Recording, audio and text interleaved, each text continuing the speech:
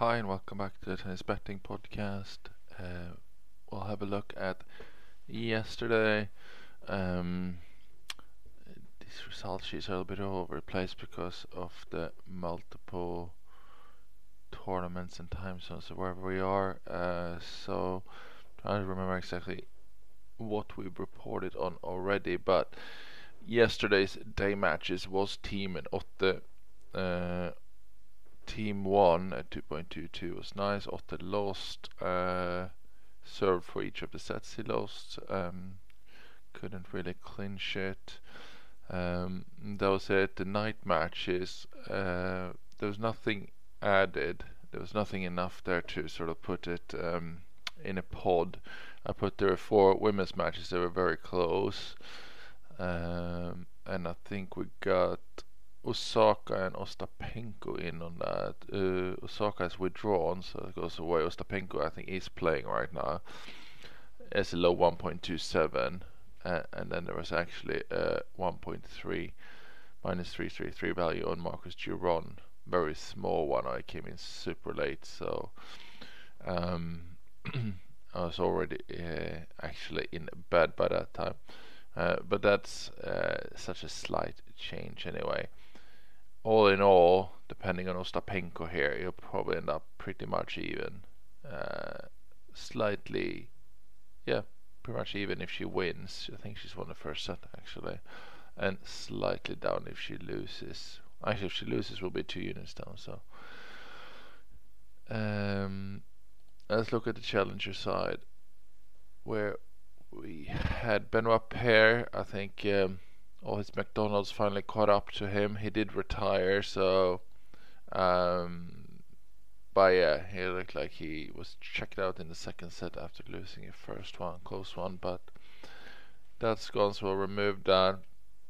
Kovinic had her chances to win her match, a bit frustrating that she lost, and Guinard was just atrocious. So that's quite a poor day for the challengers. We'll move on to today. We got 6 matches in the challengers.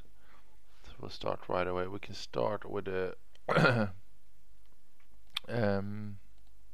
women's match actually, which is Arantxa Rus up against Korpach. She's 2.06. That's plus 106. We have her at 56%, so that's just about a unit worth of value there. Then we'll go to our men's challengers, where we have value quite spread out. We can start in America, the only hardcourt one, which is Gabriel Diallo, is at 1.64, minus 156, up against Aidan McHugh. We have him at 77% there for 2 units. Next up is, I believe this is in Genoa. We got Pablo Andujar against Pellegrino. Andujar at 1.91, minus 110, 66% there with 2 units on Andujar. Normally that's a really, really good odds. As we know, Andujar is a little bit hit and miss on his motivation levels when he shows up to play challengers. Not sure if he cares or if he just sees it as training week basically. So just a heads up on that one.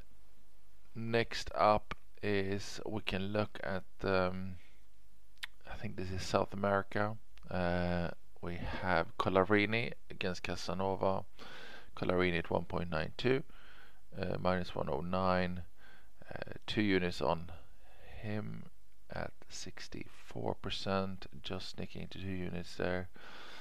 And same tournament we also have Varillas against Diaz Acosta. Varillas at 1.48, minus 208, that's 2 units, 82% and 2 units there. Let's see who we miss. We miss Misolic. He's in Romania. These are all on clay. Up against Molleker, 1.61 is his price there, minus 164, and that's enough for 3 units. Our biggest value of the day. We have him at 87%, so that's it. And then Let's look at our main card, the real ones. And there's just the one there, and it's from well, the only tournament we have daytime today here. It's in Metz in France, and it's Bublik at 2.2. Have Bublik at 53%, so he's good for 1 unit.